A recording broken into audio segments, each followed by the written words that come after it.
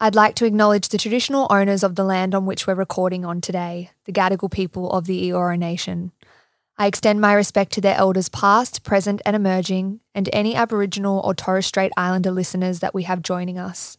Sovereignty has never been ceded. This always was and always will be Aboriginal land. And I kind of started to struggle a little bit with my mental health. And I think it was because of this whole identity thing that I was so wrapped up in this athlete mindset of you're Cooper the pro surfer. And then when my results didn't follow up to how I saw myself, to the goals that I set out, I really started to struggle. And that was something that really set me on the path with the work that I do now.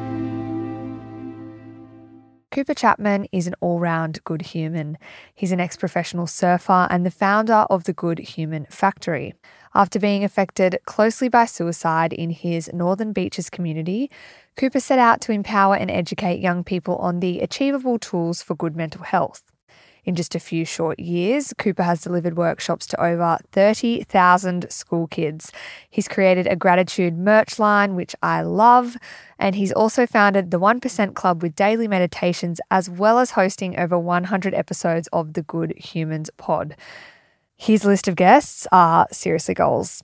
Cooper recently finished 1 year sober, and as many of you know, I'm currently 2 years sober, so we had a lot to talk about there. Today, we cover all things high-performance sport, mental health, relationships, and the importance of gratitude. Enjoy my life chat with Cooper Chapman.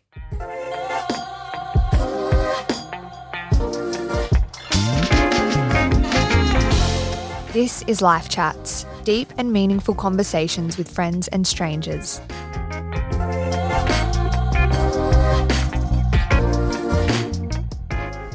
Well, thank you for being here. Thanks for being on Life Chats. I know that you grew up on the Northern Beaches, but what do I kind of need to know about your childhood to understand the person that you are today? Oh, you listen to Stephen Bartlett's podcast, don't you? No, CEO. It's like, how else do you start? I've been using that exact thing. What do I need to know about you? So Okay. What do you need to know about Cooper Chapman? I grew up in the Northern Beaches, North Narrabeen. Beautiful part of the world, 3 awesome sisters, 1 older, 2 younger, awesome parents, still together, still living in the same family house, been there for 30 years. And yeah, I had a pretty, structured, normal upbringing. I feel like I grew up very close to the beach. My dad always surfed and very sporty family. I played rugby quite a bit as a kid, but pretty typical upbringing. And I think I wouldn't say I was on the privileged side of the fence, but I definitely didn't go without. My family worked hard with 4 kids. It's always about just getting by. And yeah, I was very lucky that from a young age, I was quite talented at sport. Rugby union was kind of my sport of choice up until I was about 8 or 9. And that's when I found the surfboard and fell in love with that. And yeah, pursued surfing for 15 years from 10 till 25, 26, 27, I guess. I traveled around the world surfing and had amazing experiences, met some amazing people and learned some lessons that have allowed me to leapfrog into the work that I'm doing now as a mental health business owner, I guess you'd call it. But yeah, I look at mental health through a pretty different lens to the general consensus. But yeah, I'm sure we'll get into it as we go through the chat. Yeah, for sure. So talk to me a little bit about finding your passion in surfing. Was that something that your parents were supportive of? They're like, yep, chase your dreams. Or was it kind of like, oh, it might be harder to take a crack at that industry and be successful? Like, what was the narrative around that? I mean, I was very lucky. My parents were never forceful into anything. They were always just full support. I had quite a bit of success in rugby union up until I was like 12, 13, and my dad enjoyed taking me there to the footy.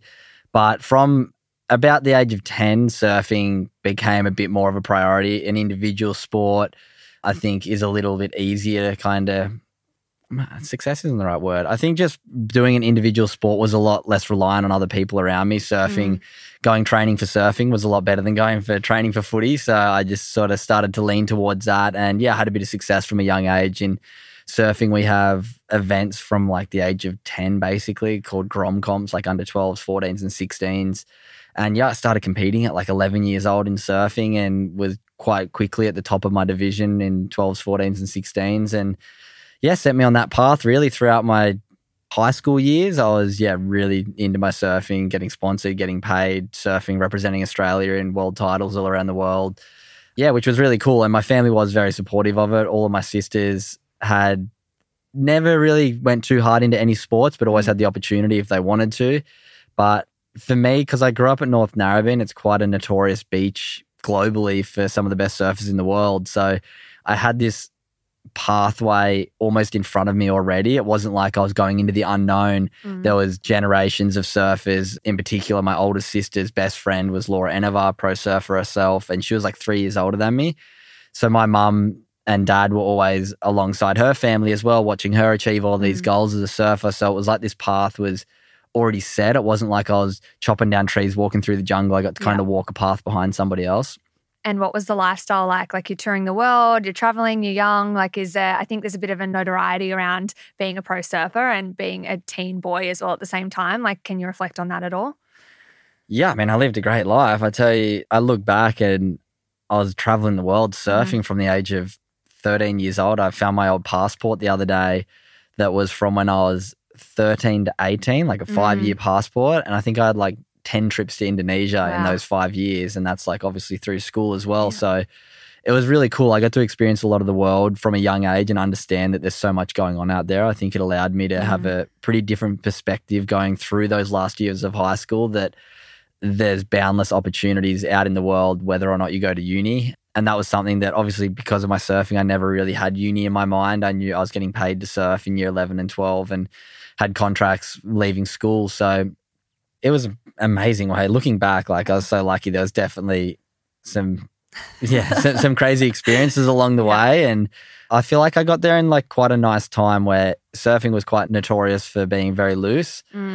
I feel like I was in somewhat the first generation of really taking the athletic side of it more seriously. Like, I was always training in the gym, working super hard with coaches, dialed into my equipment. We definitely had some fun on tour, but I think we were the first generation that wasn't like going out the night before events. We were like very focused throughout the events, and then we would have big blowouts to kind of finish off. To celebrate. Yeah. Yeah. Talk to me a little bit about like the athlete's mindset, because this is really interesting to me. Like, do you think it's something that can be trained, or are you influenced by the way that it's the old like nature versus nurture debate? But growing up, do you think that to be successful and driven and ambitious and, you know, chasing these big goals, is that something that can be trained into someone, or that's born into you and that's just a part of who you are as a person?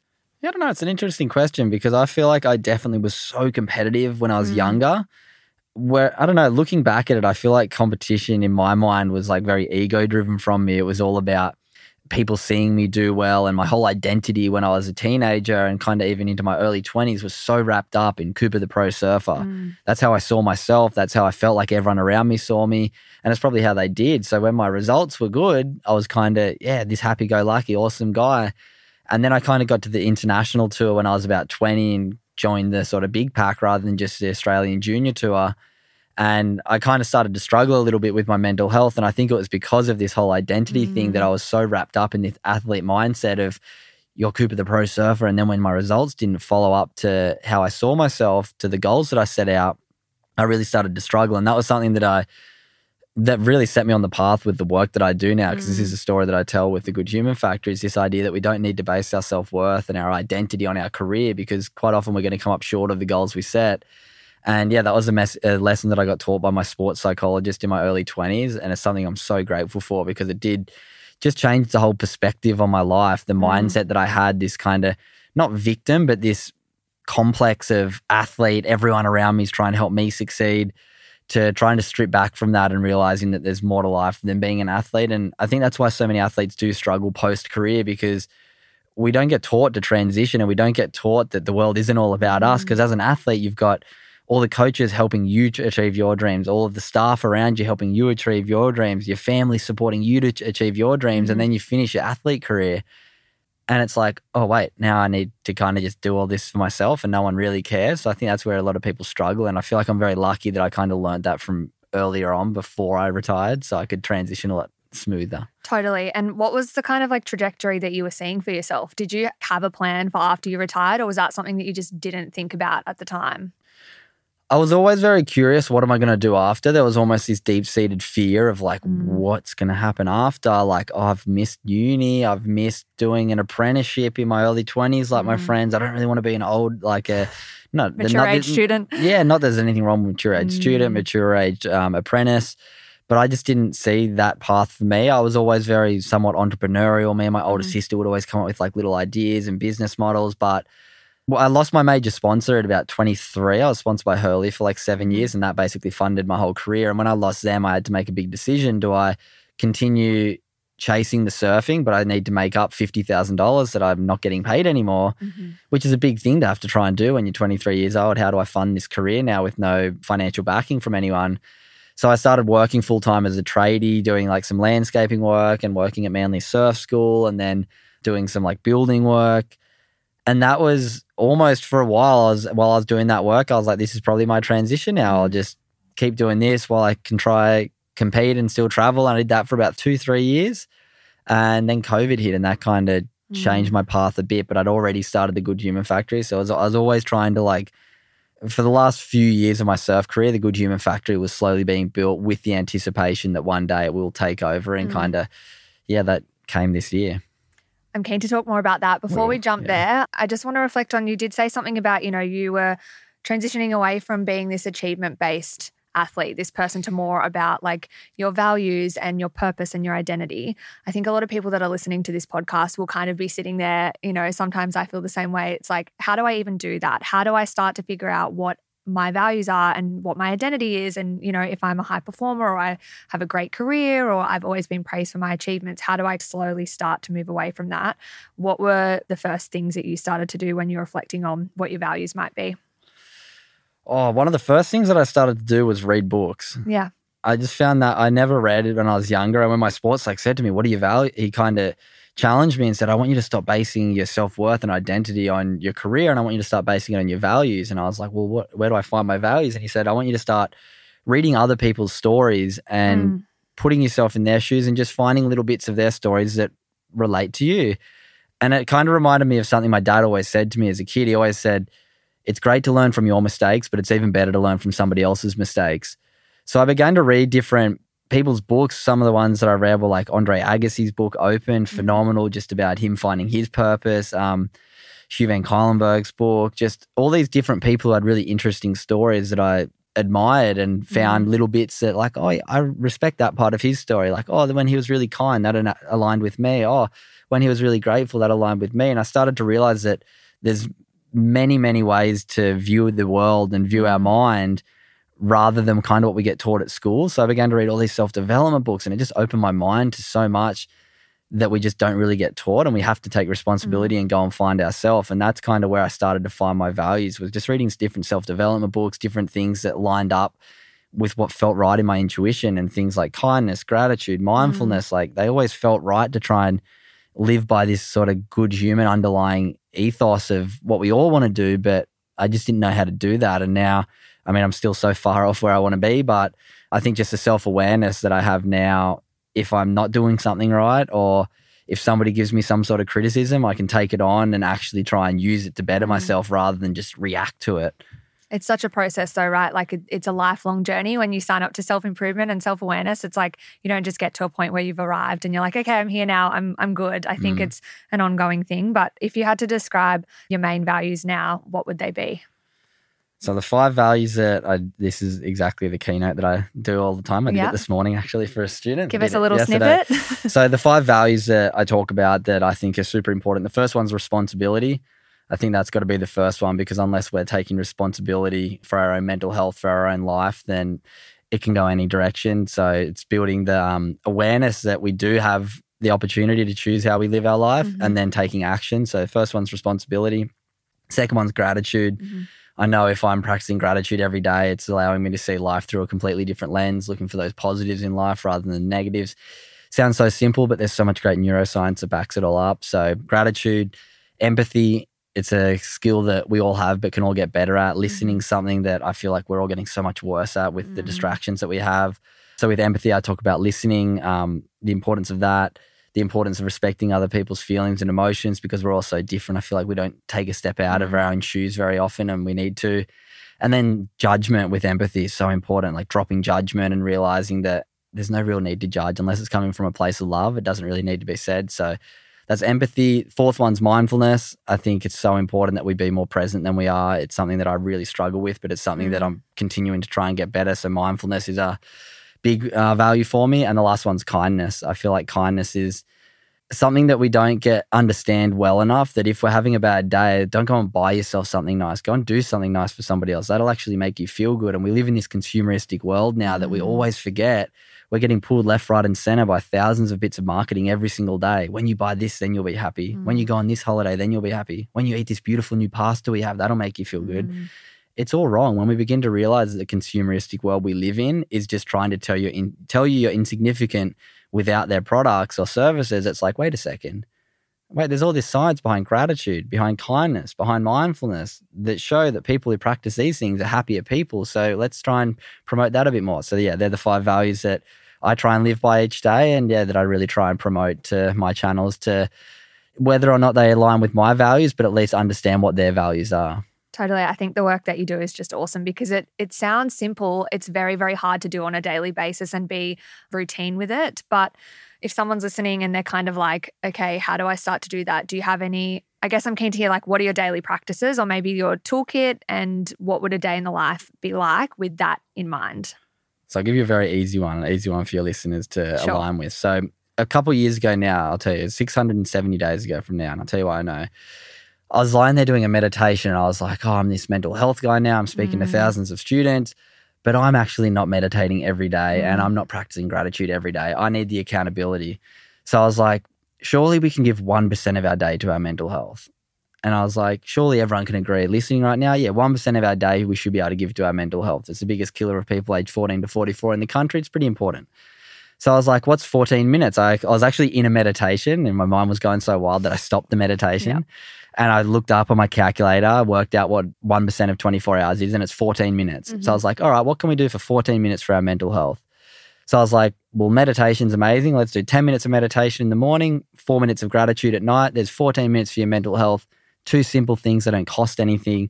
And it's just a bare little minimum. So then I was like, all right, I need the accountability. So I was like, all right, I'll start an Instagram group and just send a guided meditation in the morning and write 3 gratitudes in at night and then tell everyone to write their gratitude so we can keep each other accountable. And that was 680 days ago now. Now it started with like 40 people. There's about 1,000 members now from all around the world. And yeah, it's every single day for the last 2 years almost now. I've sent the meditation in the morning, my 3 gratitudes at night, and there's been over 300,000 gratitudes written in from just strangers all around the world. And yeah, it's completely free to join if you're listening. If you're listening right now and you're like, oh, maybe I can need that accountability, just send at The Good Human Factory a DM on Instagram saying I want to join the club, and yeah, you get added in. It's completely free, always will be, but it's just that accountability that I need too. But because of it, now I've meditated every day and now I've done gratitude every day for 2 years because of having the groups around me as well. So it's that's a really good tool, and I think just a good bare minimum for all of us. Totally. I think it's often it comes down to the little things that you do day to day that add up rather than there having to be this big overhaul of your life. I think that's what scares people to kind of changing things or changing their routine, whereas 1% is like very doable for all of us. Exactly. Let's rewind a little bit because I want to hear about, you're very passionate, you're a mental health advocate. Where did that passion come from? Is there a personal story there or any sort of inspiration about why you started the Good Human Factory? Yeah, there is. So the story goes like this. I had some family history with mental illness. I lost an uncle to suicide when I was quite young, and I watched my dad suffer bits and pieces, nothing too serious, but a bit of depression, bit of alcohol addiction, just a couple things that just weren't right with him throughout my teen years. And I saw that, and I was always I had this underlying fear almost. You'd hear like mental health is hereditary or mental illness is hereditary. So I was always, I think, had this small underlying fear. And that kind of led me to my early 20s having this curiosity, what can I do for my mental health? When I got challenged with one of my values, I took it quite seriously because I was like, I'm going to need this work. So I had no intention at all to start a mental health organization whatsoever. And then my younger sister came home from school. Actually, I'll tell you the long version of the story. So then I ran a surf camp because I needed to, when I'd lost my sponsor, I needed to make some money. I'd been coaching the surf school. I ran a little surf camp for like 8 high performance kids and did like surfing, skateboarding, nutrition, surfboard design. But then one of the exercises I took them through was a meditation and then a visualization skill. And they all really liked it. The parents all said to me after that was one of their favorite things. Once again, didn't think anything of it. And then about a month after that, my younger sister came home from school and it was me, mum and dad, 3 sisters sitting around the dinner table. And my younger sister, Sophia, was in year 12 at high school, and she said one of the boys in her year had taken his life. And that was something that I was sitting there, like I'd just got back from traveling around the world overseas, living this amazing life. And there was this kid in my local area that was so unhappy that he'd taken his own life. And kind of like most of us do, I like looked up some of the stats. I posted an Instagram tile and kind of life went on. Mm-hmm. 2 weeks later, he came home and was sitting around the dinner table, exact same situation. Mum, dad, 3 sisters. And my younger sister said another boy in her year had taken his life. And that was when I was just kind of sitting there just going like, far out, like what am I doing to help this obviously crisis and problem we have here, something that we kind of all see and look the other way from. And I was like, oh, and I remember my dad just, I guess, seeing me visibly torn up by it. And I was like, wonder what I could do. And then he's like, why don't you try and go and speak to some kids at schools? I remember the parents were all saying that the meditation that you took them through was good. Maybe that'll help the kids at school's mental health. And I was like, oh, yeah. So I gave my old school teacher a call, who was a friend of mine who was a teacher at my school, Narrabeen Sports High. Said, hey, mate, have you heard about the suicides of the kids in the area? He's like, yep. I was like, I was thinking maybe I could come and speak to the kids a bit about my story. I've learned some great lessons along the way. I've worked with some of the most amazing coaches in the world when it comes to psychology. Maybe I could share some stories with the kids that might inspire them to pick up some of these skills. And he was like, yeah, I went and had a beer with him, and he's actually a careers advisor and pretty entrepreneurial. And he's like, mate, there's actually kind of a opportunity to maybe turn this into a business as well if you wanted. And I was like, oh, okay, well, I just kind of wanted to talk to the kids and maybe inspire them. And yeah, that was 3 years ago now. And now I've spoken to over 30,000 students. I've spoken to corporate groups like Telstra, Apple, McDonald's. And yeah, it's been a wild journey from that moment of being a pro surfer that somehow transitioned to having this, mental health organization. It's grown so quickly, which I think it's a testament to like how much we need this work and how much the impact it can have, you know, on especially young people who maybe don't know how to have these conversations or they don't know the tools that they need as well. But yeah, tell me a little bit more about your own mental health journey. Have you found that there's ever been any moments where you've kind of like fallen back and not known what tools you needed and not known what to do? Or do you feel like through your work, it's been a real strength for you and stability in your own mental health? I mean, to be honest, I still struggle at times. I still am going through all my own personal things, but I understand that if I'm maintaining certain different parts in my life, then I will be okay. I'm lucky I've got very supportive people around me. I've got I'm in a business that's doing okay now. I'm in a good place right now, but there's obviously been so many struggles. But it's been funny with the Good Human Factor. I've never really seen it as like a business or if it's going to fail or not. I've never once like had this idea that I'm going to slow down or stop. And I remember when I was like starting and I said to my accountant, like, oh, I want to open a business, like a bank accounts for the Good Human Factor. And he was kind of like, oh, wait, you're actually like doing this, you sure? And I was like, well, yeah, it just has always felt like the path to go down. It's come really natural because I just remember like looking at the mental health industry and the scope of all the charities, and almost all of them come from this angle of mental illness and talking about suicide, depression, anxiety, opening up, asking for help, seeking advice, which I think is so important. But 99% of the industry is targeting the 20% of Australians who have a mental illness. My whole angle is like, let's make it real positive. Let's show that 100% of us have mental health. Only 20% of us have mental illness. What can this 80% of us and the 20% who do have mental illnesses, the work that I try and put out is something that covers everyone. It's about trying to give people who don't have a mental illness some tools to enhance their life. It's not just about mental health and mental illness. It's just about overall well-being. And that's kind of the angle that I feel like there is a couple people doing quite well in mental health. Hugh Van Cuylenberg's a big inspiration of mine. And I think it's just giving people who, I don't have a mental illness, but I'm not feeling amazing right now. It's about developing those skills so that we can just, continue to enhance our lives.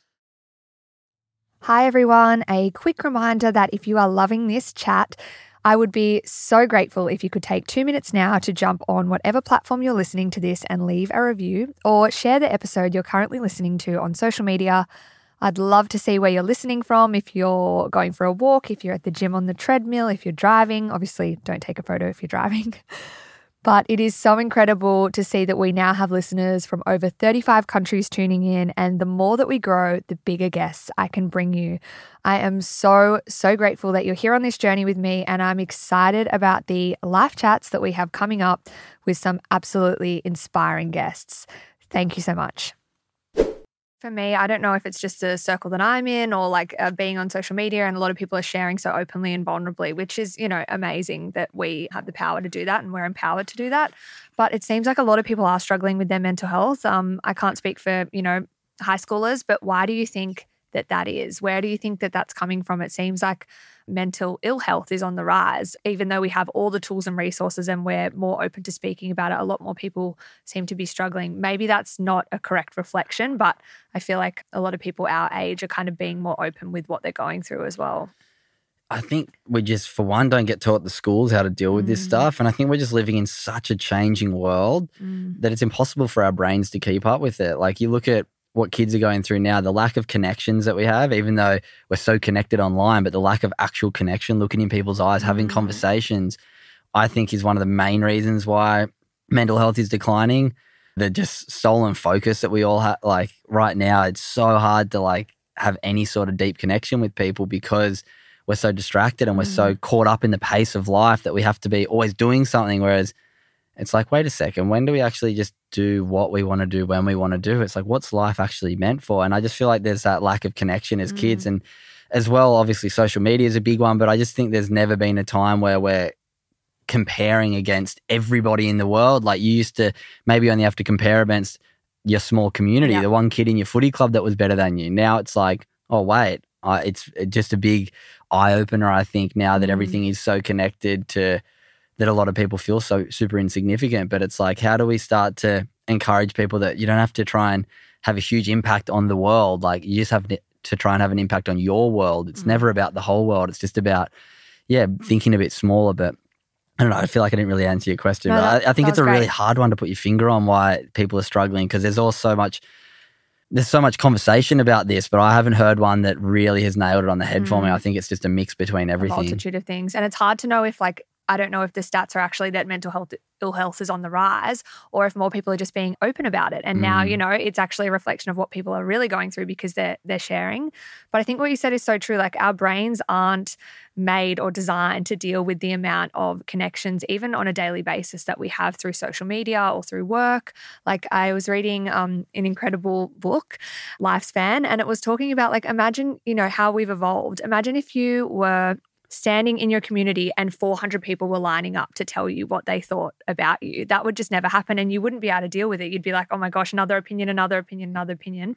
When you're on social media, it's very easy to have hundreds of people tell you or, like or react or give their input into who you are and what your work is. And I think our brains can't really comprehend that. It's very, very difficult to come to terms with that. Oh, and it's so hard. Like, it's everything we look around us is, likes. And I mean, now I'm sure you'll start to learn this as well with like podcasts, like looking at my downloads and then like, I'm down. It's like, is that a reflection on me? Or it's like, this is stuff I deal with all the time. Like, I'm doing great work. People are reaching out. But then it's like, but I don't even have the biggest podcast in my family. So it's like, it's funny. I heard Bronte Campbell on The Imperfects a couple of weeks ago speaking about her and her sister, how she was like, I was second in the world for swimming, but I wasn't even the best swimmer in my family. And I was like, that's kind of sometimes how I feel about my podcast. Like, my podcast has grown to a nice little level. It gets some people listening to it, but it's a dwarf compared to my sister's podcast. So it's like, a lot of people look at me and go, oh, you must be stoked, you're killing it. But it's like, comparison's such a evil thing, but it is also a motivator. So it's trying to find that balance of like, it's okay, I'm on my own journey. Does that pressure come from you though, or from your family, or is there like sibling rivalry? Like, where is that? Oh, it's not the best in my family. I know you're kind of like half joking, but I'm the same. I compare myself to a lot of different people. It's like, why should I even be doing this if I'm a nobody? Or, why will people want to talk to me if no one knows who I am? Like, that narrative. But where is that coming from for you? Oh, I don't know. I think it's like partly from just being a competitive person, partly from like, oh, the podcast was my thing, and then my sister's just come in her first like 4 episodes, smashed your analytics, did more than 200 of mine. But no, I'm just super proud of it, to be honest. I'm like, pro surfer mindset victim Cooper would have been far more jealous, whereas now I'm just like, epic, she's helping a lot of people. Like, you're never in competition with anyone in this world unless you're one-on-one in something, and even then it doesn't really matter. All you can do is the best you can do, and then that's it. So totally. Yeah, I mean, I have zero jealousy towards the podcast and stuff. I just bring it up because it's kind of funny because people are like, oh, you can. I'm like, yeah, but I'm actually... There's always a new goalpost, or there's always a new height to reach. And I think that's just intrinsic to being a motivated or driven person. You're always chasing like the next goal. And you've got to be careful that you don't like run away with that and it doesn't get the best of you, because it can be very easy to just always think of a new level that you want to reach. But I like that you said that you would do Good Human Factory. Even if it wasn't successful, you would do it because you love it, and, you never had this idea of where it was going to go. It was just something that you felt the need to do. Yeah, I just never even seen it as like, oh, it might not work. I'm like, it just is. It's Yeah. kind of like I'm going to keep doing it anyway. So yeah, I think it's been, a lot of businesses fail in the first couple of years, but it seems to just be ticking along as it is. But now I need to learn the next sort of hurdles of growing a business. But yeah, excited for that chapter. What do you want to do? Do you want to continue going around to schools or corporate, or like where's the ideal avenue for you with this? There's a few different ways that I can take it. There's the route I'm going to try and bring on a few different ambassadors or friends of mine who are ambassadors as other speakers under the Good Human Factor. I have a few friends who are keen to get into public speaking, but I also understand the barrier to entry of having the business and getting the relationships with schools has been 3 really tough years for me to get to where I am. So now I've got that relationship. I can bring my friends under me to come and share their story because I know I'm not going to connect with every student. So I'd love to give friends of mine who I think are super inspiring a platform to inspire students and whatnot. So that's one potential growth area. I just want to protect myself, like get in front of more students, get in front of more corporate groups. I really love speaking to adults and just challenging that way people think about mental health. So often mental health is that anxiety, depression, suicide, dark kind of conversation. But I'm like, no, it can be this gratitude, kindness, mindfulness. Oh, wait, I do all these things and the byproduct is good mental health, not, oh, wait till I struggle. Here, call this number. Here, take this pill. It's like, no, what can we do every day so that we never go down that path? So yeah, that's kind of where I'm at. It's like physical health as well. I think people, you don't wait. Some people do, unfortunately, wait until they're obese or very unfit to think like, how can I actually improve my physical health? Whereas mental health and physical, it has to be a daily commitment. And even spiritual health, if you're that way inclined, is like, how can you be putting those little deposits in the bank every single day to kind of improve that connection to yourself and to others? Yeah, it's like, you look at it like, imagine you're up in your brain, there's like a forest, and if you don't go up there and maintain it every now and then, it'll get overgrown. So it's like we need to keep up there nice and clean, nice and organized, and just give it place to thrive. Or if it's overgrown, nothing really works. So yeah, it's just about keeping it clear up there. But there's lots of places I want to take the Good Human Factory. I kind of like lost myself and then remember where the question was going. But like It's okay. The merch is like a big one for me to continue to grow. I think there's a big opportunity there. And then also the podcast is something that I absolutely love, getting to have conversations and connect with people and learn their stories. And it's quite a selfish endeavor. I feel like I just get to ask everyone great questions, what I want to know. And I'm lucky enough that people in my audience have started to really appreciate the questions I ask and get a lot out of it too. So it's been good. Tell me about the podcast. So what made you want to start it? Your first few guests, what are your reflections on how it's going? Let's talk about the Good Human podcast. Yeah, so the podcast has been around for just over 2 years now. Actually, no, it's been around almost for 3 years. Wow. I just hit episode 100. Woohoo, congrats. That's awesome. Thanks. So 3 years ago, it was when I just started the Good Human Factory, and I had a friend of mine that was sort of coming on to intern and help a tiny bit. I look back and I was so not established. I'd done 1 or 2 workshops. Yep. But I was said to him, I kind of wanted to do a podcast, and he's like, oh, I've got a family friend who's the CEO of Southern Cross Osteria. He said he'll have a meeting with us and we can talk about the Good Human Factory. And looking back, I took in this business plan, and oh my God, it is. I just laugh thinking about it. But anyway, I went in there. What was embarrassing about it? Oh, it was before I'd even gone and done a work. I'd done maybe 1 or 2 workshops, and I was telling all these grand plans. And I look back and it's this CEO of this big thing. I feel like now if I go in, I'd feel established, but I feel like in 3 years, I'd look at me now and say the same thing. You never know. Sometimes they back that ambition. They're like, we like that you dream big. Well, this is where the story goes. So I tell him all this stuff just to get some advice. And then I say at the end, basically, I'm also thinking of doing a podcast. I'm very lucky. I have quite a deep network from my athlete career to my sister. And I've got a really deep network and this really versatile group of people around me. And he was like, we own Podcast One. This is before Listener. Maybe we can help you out. And I was like, all right. So they set me up with a meeting with a producer and they brought me on under Podcast One. I got a 20 podcast contract before I'd even recorded an episode, which is I look back and I was so lucky. Incredible. Which was great. I had a producer kind of taught me how to keep conversations evergreen and ask the right questions, and a couple little bits of tricks and tips here, but that was right at the start. And they've lent me 1 microphone and a recorder, and I used to record me and then hold the mic over. No cameras for my first 30 episodes. But the first 20 episodes were kind of spread out fortnightly, and then I'd take a break after 6 episodes because I just wasn't consistent with it. So the first kind of 2020 till really the end of 2021 were 25 episodes, quite slow, never really grew any numbers. I didn't even get access to the analytics. They kind of did it all. And then I was like, hey, I want to go to weekly episodes. And that was where everything kind of changed for me. They were like, oh, we can't support that. We don't have the resources. Yeah, we don't have the resources. And now I can see why. I can see the numbers from back then. And I literally didn't grow for like the first year and a half with them, which is nothing on them. It was me as well, not being consistent and not being on the case enough. Like they must have hoped that it was going to spike, but it didn't. So I went out on my own, and ever since going on my own, I've kind of like not doubled every month, but like had like I was doing like 1,000 downloads a week once I took over from them, and now I do like 14 to 15,000 a week, like 14 months later. So since I've taken it, it's like 14 times from when I took over from them, which it was like that for like a year. So yeah, it's been amazing. Do you think that it's because you own it now and you're responsible for the success of it, that it's, you obviously love what you do and you love connecting and you're curious, but like you're seeing the analytics every week. So there's that drive to be better and improve it and be consistent as well. Yeah, I think once I took it over myself, like it evolved from like to weekly guests. Like I haven't missed a week now for like a year and a half with guests, and then turned it into the 1% Club thing I was talking about with gratitude. So now I do a 1% podcast as well, which is a 14-minute episode weekly where I read out some of the gratitudes from the people in the 1% Club to sort of empower the community, and then talk about a topic each week. And then I just did a year sober, and I used to do a weekly episode about my sober journey. So I was doing 3 episodes a week for like a year.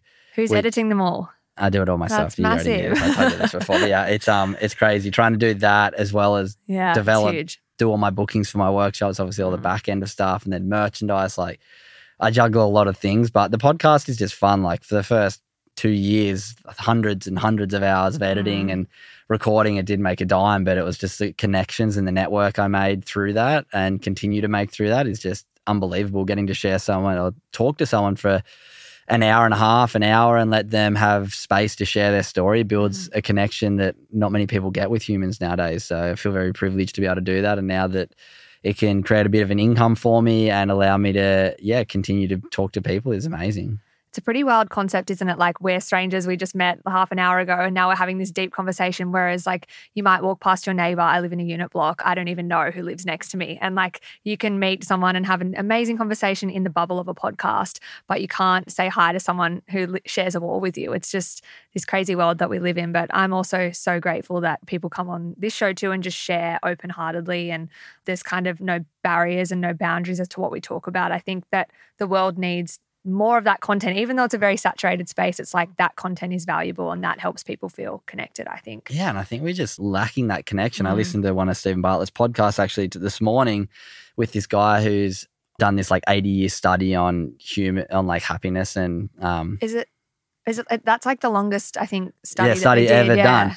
Anyway, where I was going with this is there was a study that he brought up in it where they did a happiness test on people who were on the subway, and they said to the first group, you just go do your normal subway trip.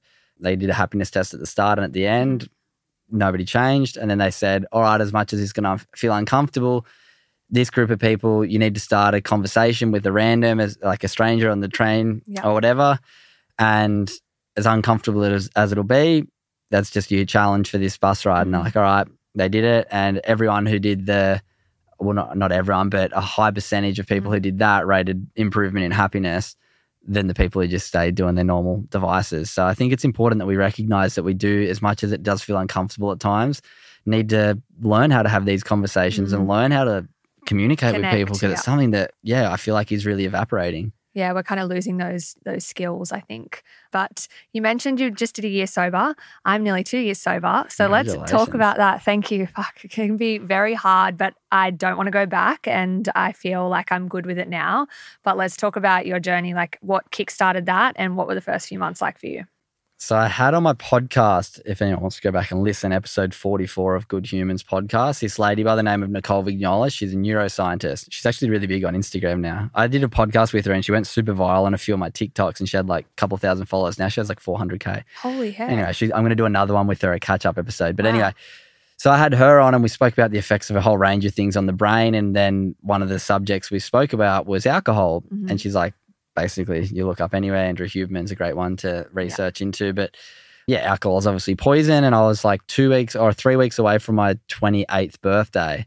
And I was just on the podcast with her and I was like, oh, far out. I've been drinking from 18 to 28. I mean, probably a few years younger than 18. 15 for me. Yeah, exactly. 14, whatever. And I was like, you know what? I'll take a year off. I'll do 10 years on, 1 year off. And I just sort of said it on the podcast and then didn't have a drink and then like 2 weeks later was my 28th birthday. So I called the podcast 28 and Sober. And yeah, didn't have a drink for all of 28 and a few weeks before. What was the first few months like? Did you have to kind of explain to everyone what you were doing and talk me through social events? And did you have any strategies for navigating that? Or you were just like, nope, this is what I'm doing, and you kind of just took it as it came? I definitely had that mindset. I think by setting the challenge, it allowed me to feel like, okay, well, I'm just not doing it. Like, I don't need to feel tempted until that year's up. So there wasn't too many hard times, to be honest. I was just like, no, it's not. Did anyone give you a hard time? Like your friends or, well, why don't you just have one? Or they were just like, no, we respect you doing this. Yeah, all the people closest to me absolutely respected me. And when I'd tell them, they're like, oh, see, that's cool. And then you'd get the odd person. I'd go out and be around an environment where a lot of people were drinking and I'd be like, oh, I don't drink. And they'd be like, oh, come on, sure, you can have one. And then I'd explain it. Oh, I had a neuroscientist on. I'm just trying to take a year off of my health to see what happens. And almost everyone goes, oh, I wish I could do that. Or everyone says that, hey, I wish I could do what you're doing. I'm like, you can do what I'm doing. Yeah. So that was interesting. And then one of the things that I learned that was a big changer for me, I had the TikTok boys, Luke and Sassy Scott, on my podcast. Great friends of mine, really cool. But Scott doesn't drink either. And I was down in Melbourne catching up with them. And we went out to this non-alcoholic Dan Murphy's event. And I was talking to Scott about it because he doesn't drink either. And he's like, the thing that helps me is like, I didn't stop drinking. I just stopped drinking alcohol. And once I started to frame it like that in my head, like, oh, I can still have a non-alcoholic beer. I can have a non-alcoholic cocktail. I can have a sparkling water. Like I can have a range of drinks. I don't just have to drink water. Like most of your friends, if you go, oh, I'm not drinking, it's like, I'll grab you a glass of water at the bar. It's like, no, I didn't stop drinking. I just stopped drinking alcohol. There's many options that don't have alcohol. And once I started phrasing it like that, I was like, oh, it made you feel like you're still involved in drinking, but just not the alcohol part. And that was some way that I framed in my mind that helped. Yeah. Did you find that your socializing has changed at all, like over the course of a year? Because I feel like I was never someone that would go out every weekend. So I kind of didn't miss out on like the benders or, you know, the partying because I just wasn't doing that to begin with. But I do find now that like if I know my friends are going out for a night out, I often they just know that I will come to the dinner and then I'll leave afterwards, or, you know, it's just not for me. But for you, did the way that you socialize change? Yes. And definitely. Absolutely. I had, I'm very lucky the life I get to live. I have amazing opportunities to go to a lot of events where there's free alcohol and amazing experiences. But I mean, they've been happening for 10 years and they're going to continue to happen. So it's just like nice to have this little stamp in the middle of my life that I could take a year off.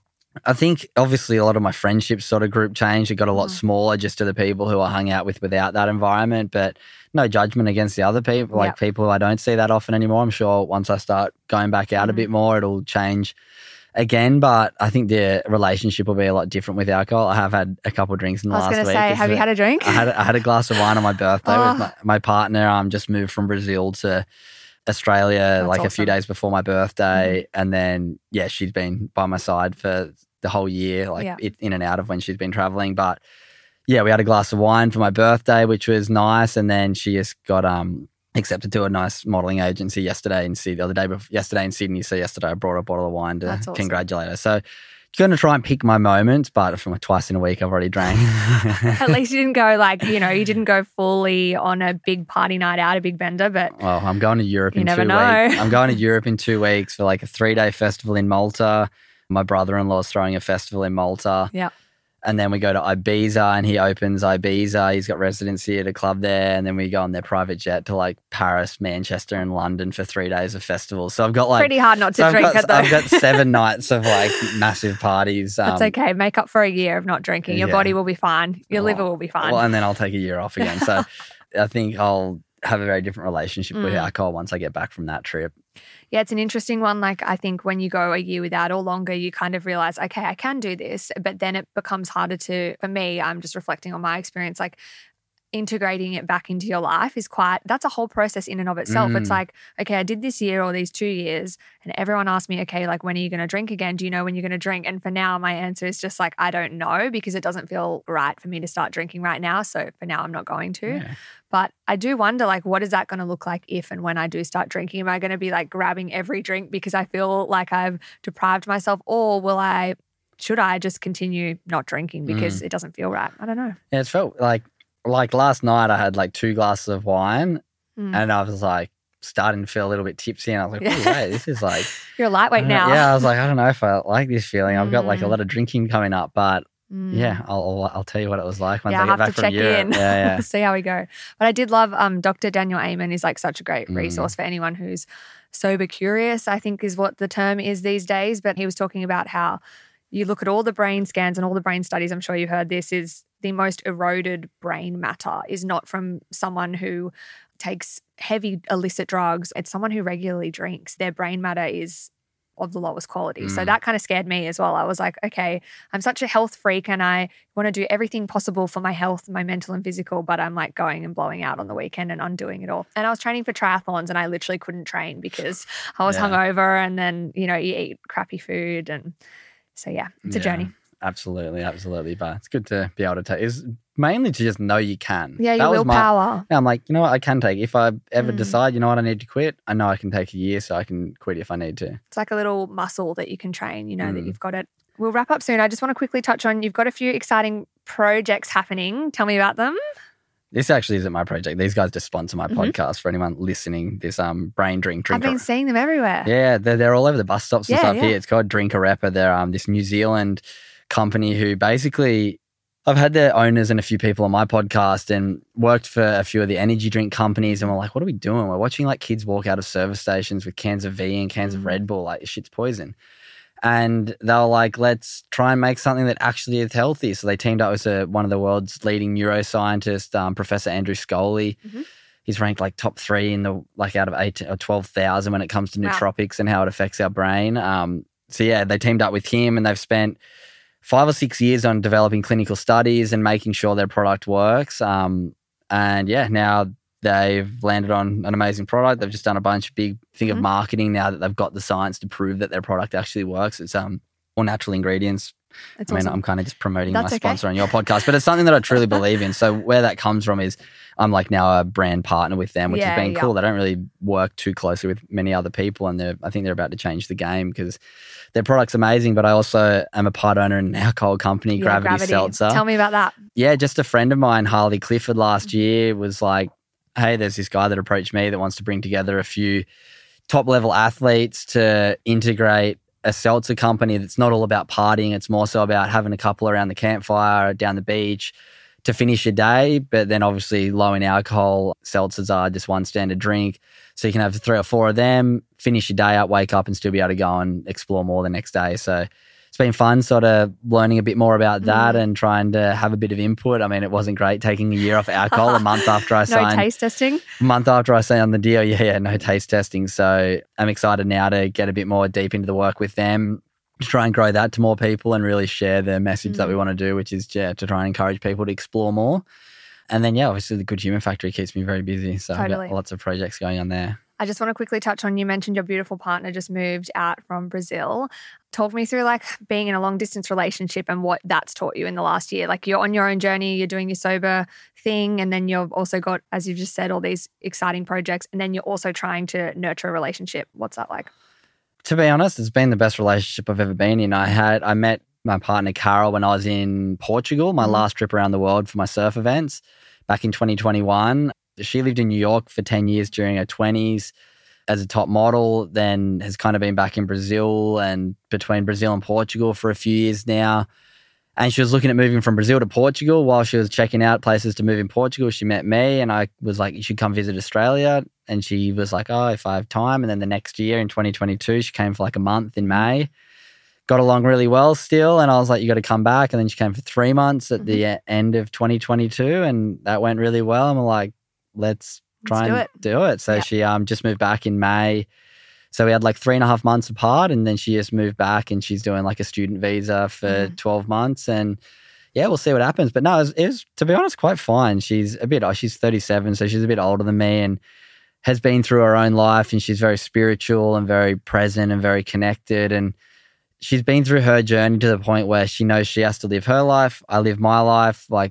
We had such a great experience while we were apart. It wasn't oh, you didn't message me tonight. Or it's we went 2-3 days sometimes where we didn't speak. She was like, oh, I'm going to a retreat or I'm going to be out of reception. It's oh, good. You're living your life. I'm living mine. Great. And then we caught up. It was good. There was no judgment. And yeah, it's a really different relationship than I've ever had. There's just great understanding and communication. If something's going on that she's been overthinking, she'll actually bring it up to me and get clarity if that's how I'm thinking. And yeah, it's just a very different look at a relationship than I've ever had. So I'm very happy. That's awesome. I think from everyone I speak to and hear from, it's like when two people are secure and they know how to communicate, that's when you've hit the jackpot, because it's kind of like you're building this thing together, but you're also okay on your own. Yeah, which has been good. I haven't had this before in a relationship where it's not like, oh, I wonder what they're up to or checking in. It's like, no, we've got complete trust. You do what you do, I do what I do. And when we're together, it's just even better. That's awesome.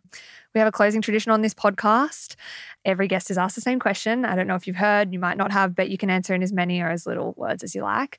And the question is, Cooper, what is the meaning of life? Ooh, I thought I was going to get this question.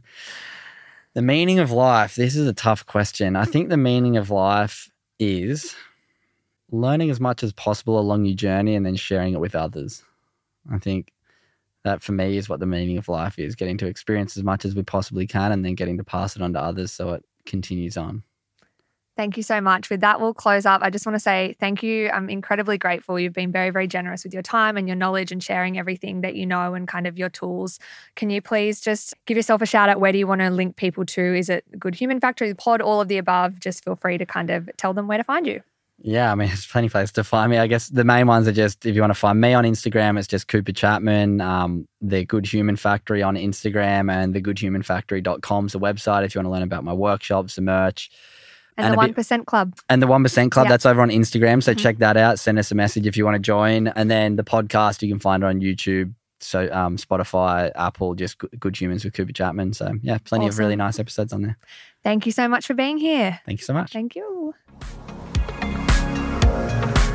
Thank you so much for listening to today's episode. Please let me know who you'd love to hear from next, or if you have a story to share, I'd love to get in touch with you. You can connect directly with me on Instagram at Life Chats Podcast, one word.